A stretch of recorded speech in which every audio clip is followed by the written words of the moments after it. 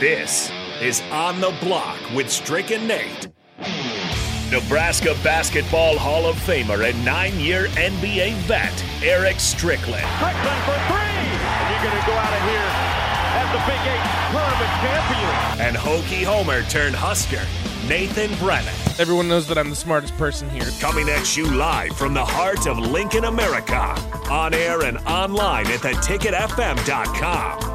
Brought to you by Mary Ellen's Food for the Soul. This is On the Block with Strick and Nate.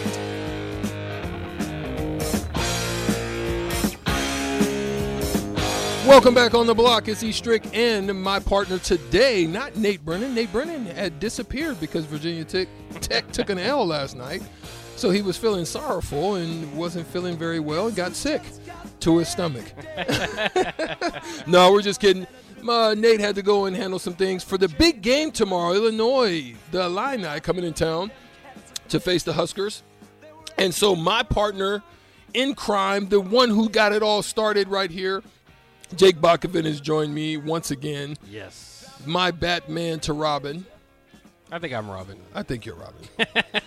But, hey, listen, great talk today. A lot of stuff has been happening. We talked about Husker volleyball. We talked about Husker football. We talked about a little bit of Husker basketball. We kind of went all over the place a little bit. But we're going to talk a little bit now about the dual conference, basically – that's soaking up all the energy out there in the space, which is the Big Ten and the SEC. So we got some stuff we want to talk about in the SEC right now. 402-464-5685 is the Sutter Heyman text line. You can always tap in with that number there, or you can call in on the Honda Lincoln hotline as well at the same number.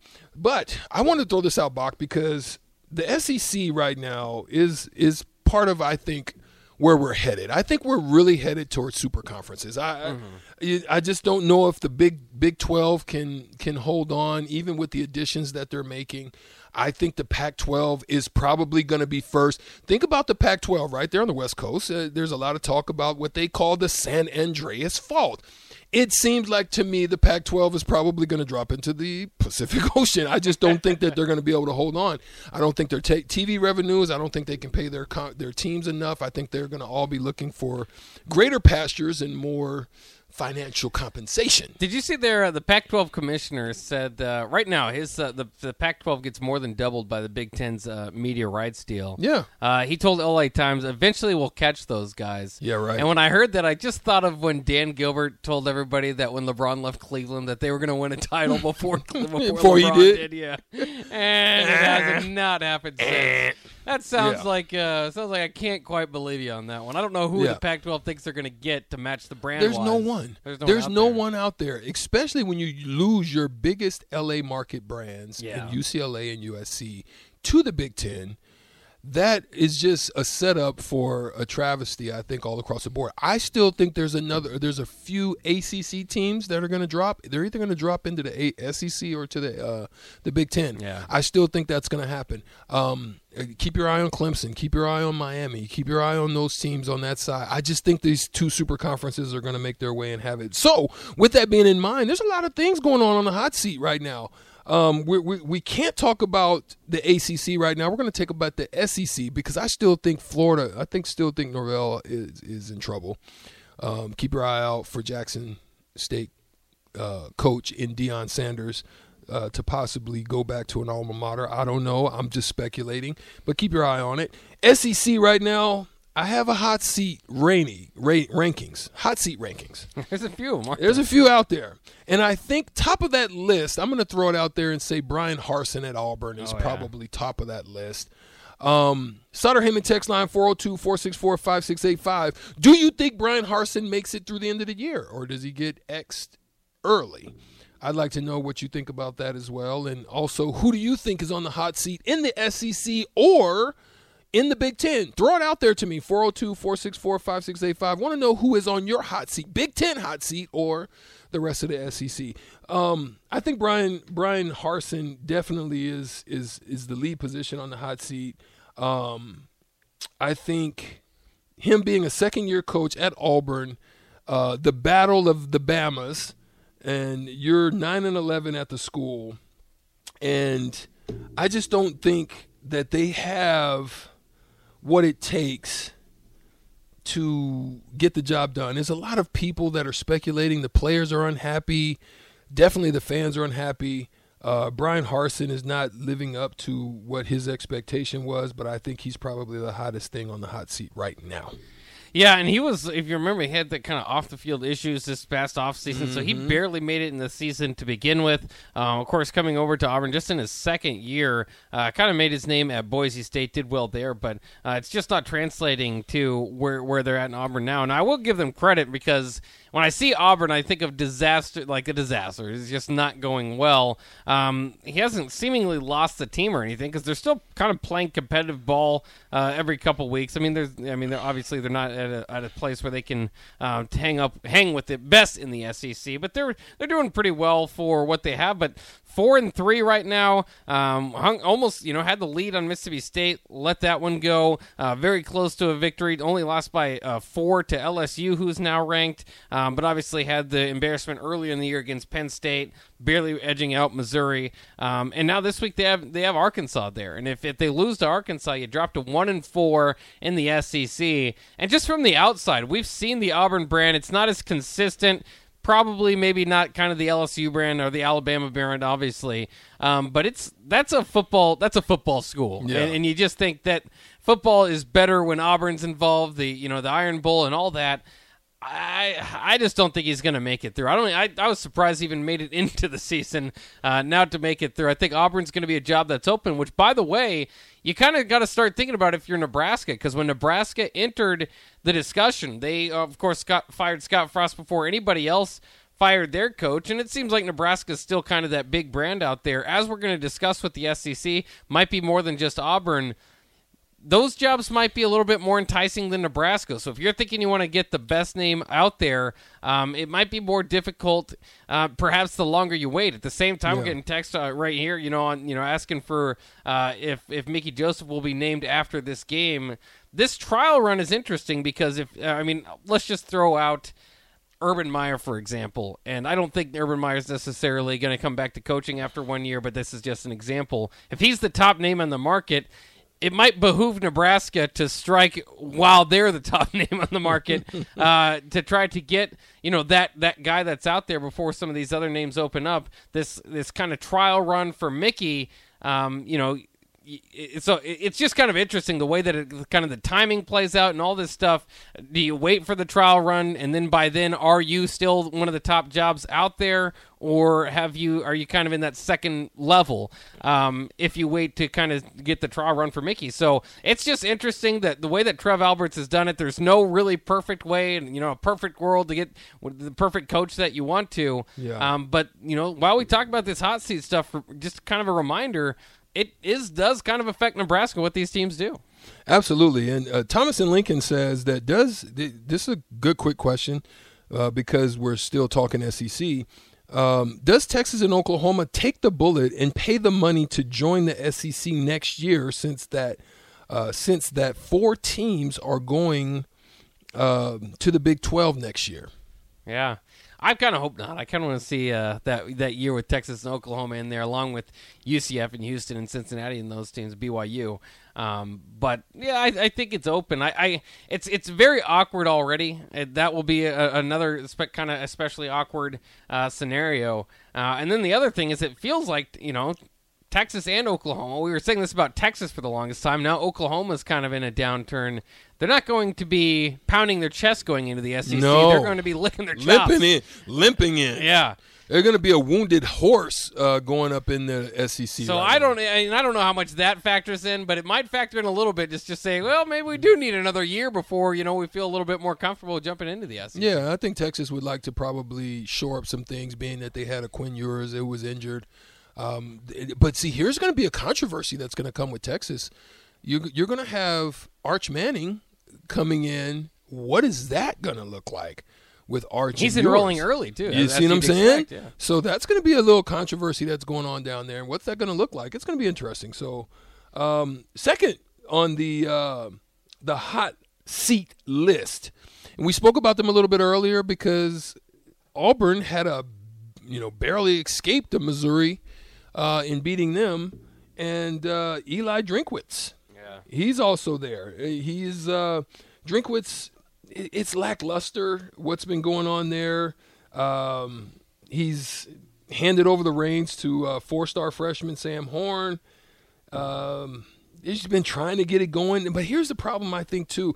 I think Missouri fell into the same trap that Colorado did. I think actually the Big Ten probably could have been a little bit more robust if Missouri, there's just no way to compete with them in the SEC. I mean, they had runs, but, I mean, they've been the bottom feeders of the group in all aspects for a while now. Even basketball is kind of falling off the map for them.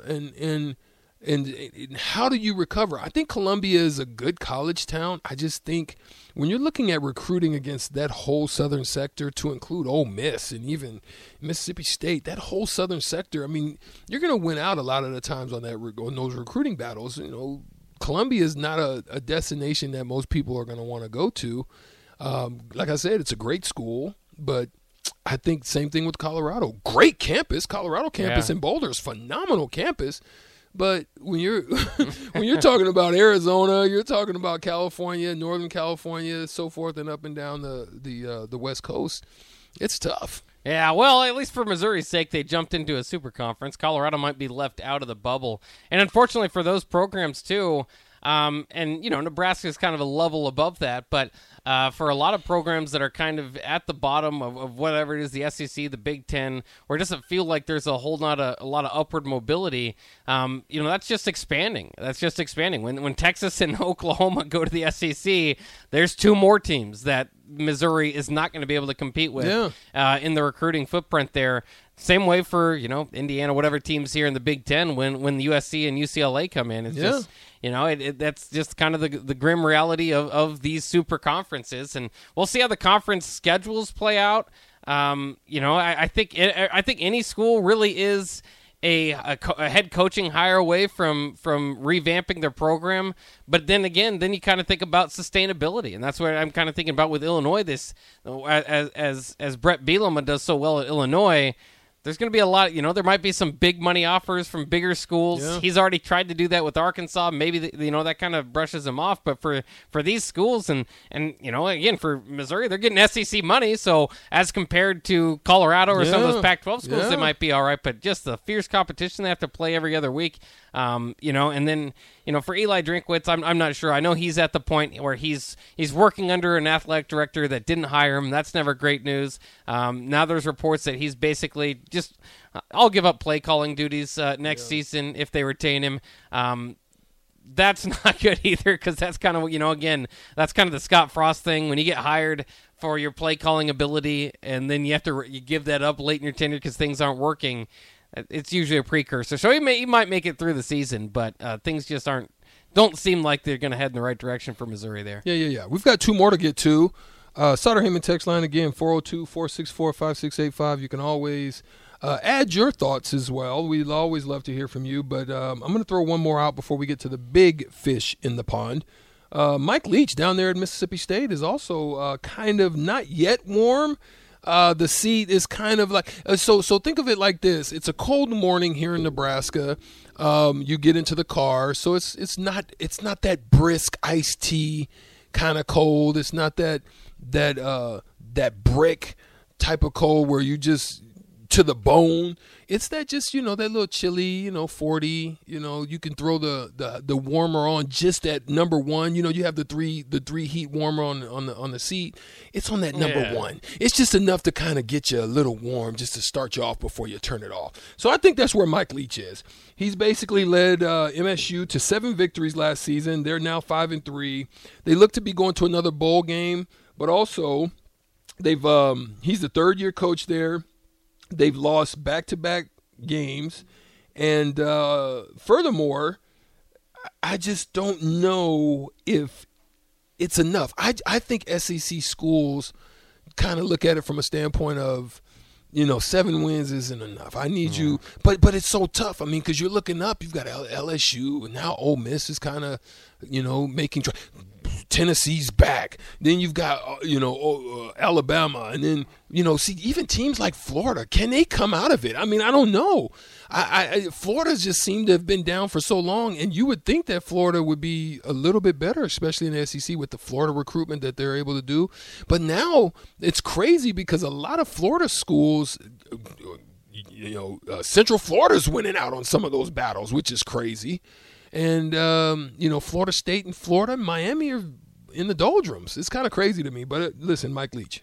Yeah, I'm interested in that one. Like you said, I don't think it's too dire at this point. But I think you kind of know what you're getting when you hire the Pirate, and usually that's kind of 7 or 8 wins if you can get there. Exciting play, a lot of throwing the ball around the yard. But is it going to translate to that special Michael Crabtree season that he had at Texas Tech? That's the hope. Maybe in a few years. But you have to remember, too, I think there's a guy out there, Dan Mullen, who had some success at Mississippi State, doesn't have a job right now. Obviously, didn't work out there at Florida. I think that him just kind of being out there without a job is going to be tough for Mississippi State fans to look the other way if Mike Leach doesn't get to that 8-9 win category instead of the kind of 7 win category he's probably in. And I know that doesn't feel like it's much of a difference, but like you said, in the SEC, that's how competitive it is. Yeah, that's how competitive it is. And listen, the big fish in the pond that's getting warmer, but it's so hard because it's so cold. Yeah. With how much this money is out there is Jimbo Fisher, that is now 3-4. But he has an $87.5 million buyout. Where does Texas A&M go from here? Whew, that is the difficult one. I mean, they've got to ask their donors if they can do it. And keep in mind, Texas A&M, $85 million would be by far the biggest buyout in college football history. But that is a place that generates revenue. I mean, they're always, I think, number one, or right up there right up there in the top 5. So there's a reason they signed that big contract, because they can afford it. The buyout, I don't know. I think maybe if I'm Texas A&M, maybe it's worth another year of patience. I understand things are kind of the problem is things are falling apart with the current team, and if you lose the locker room, can you regain it? I don't know. He did have the number 1 recruiting class last year. Let 4 of them go, too. Yeah, I mean, that thing's kind of falling apart, too, but at the same time, it's the number 1 recruiting class, yeah. So maybe you give it some time. I don't know. How much time do you have if you land that type of recruiting class? What is the expectation? You're looking at 2 years? Maybe? I mean, I'd like to give it further, because that $85 million buyout does not, I mean, I don't even know what they kind of put themselves I'm not up against the wall restructuring that there. if I'm the coach. I'm like, no, absolutely not, yeah. Touch me.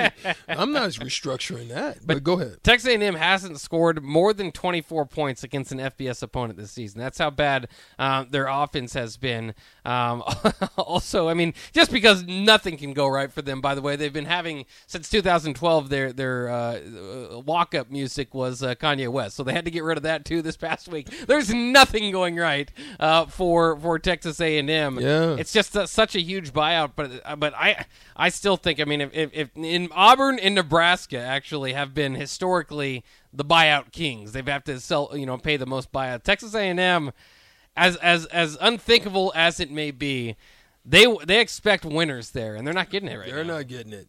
And Justin on the text line says, all they need to do is catch Jimbo Fisher doing something illegal so that they have cause to fire in the clause. Set him up. It's a conspiracy. We also threw out on the text line whether or not there are some others that would be on the hot seat in the Big Ten. UNL student Cole threw it out there, and I think You've got good right to throw out. Now, I don't know about the Pat Fitzgerald one. He threw out Pat Fitzgerald. Listen, Pat Fitzgerald, there's the expectation at Northwestern, I don't think is as high, and his ability to win and kind of he's won a couple of championships there. He's kind of on a 2-year cycle in and out, but he has been down the last few years. So it's just tough because you look at Fitzgerald, you've got huge restrictions in the recruiting aspect. You probably don't have as big as NIL money. Then your facilities are not even up to par to those. And then you have having certain grade parameters that you have to deal with, entry level parameters that you have to deal with, it makes it difficult. So I feel bad for Fitzgerald. That's why I think he should make a move. I don't know where that move would be for him. I think he should be looking for an exit strategy if I was him to get to some NIL money, because I think he's a good coach, and he's one of those coaches that can find a program and can train up the guys, get the most out of those 2- and 3-star guys. He's one of those type of coaches. Kirk Ferentz, though, I think that's a good one.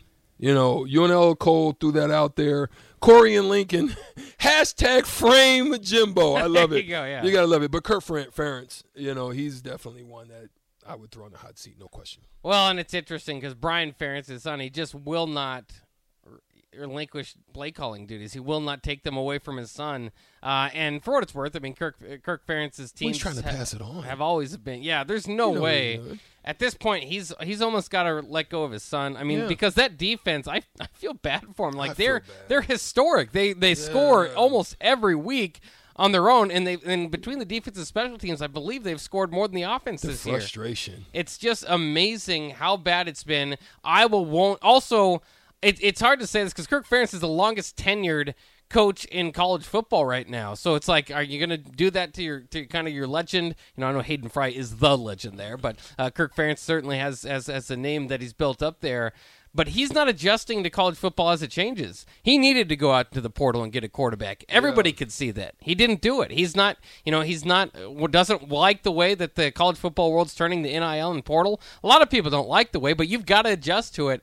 And, I would just refuse to do it. So I don't know. And then there's the whole, issue that they've kind of had over the last several years regarding, kind of racial tensions. So I could definitely see eventually kind of a mutual parting there. I'd almost you'd almost have to just go up to Kirk and say, hey, it's either Brian or we got to let you guys all go. You got a new OC. Yeah. Maybe Brian can be an analyst or something, but you got to change something. Yeah, you got to make a move there, and it's very unfortunate. Listen, we've got to take a break, unfortunately. We could have delved into that one and went real deep into other coaching staffs, but we got to take a little break right now on the block. 93.7 The Ticket, theticketfm.com. E. Strick and Bach are here today, 2 to 4 every day. You can find us. Sutter Heyman text line's always open. Hit us on the hotline as well, 402-464-5685. We love to hear from you. Love to talk about it. We're going to come back and we'll talk a little bit more about maybe the Bills. No, maybe Daboll. The Giants. The Giants. We'll be right back after this on the block.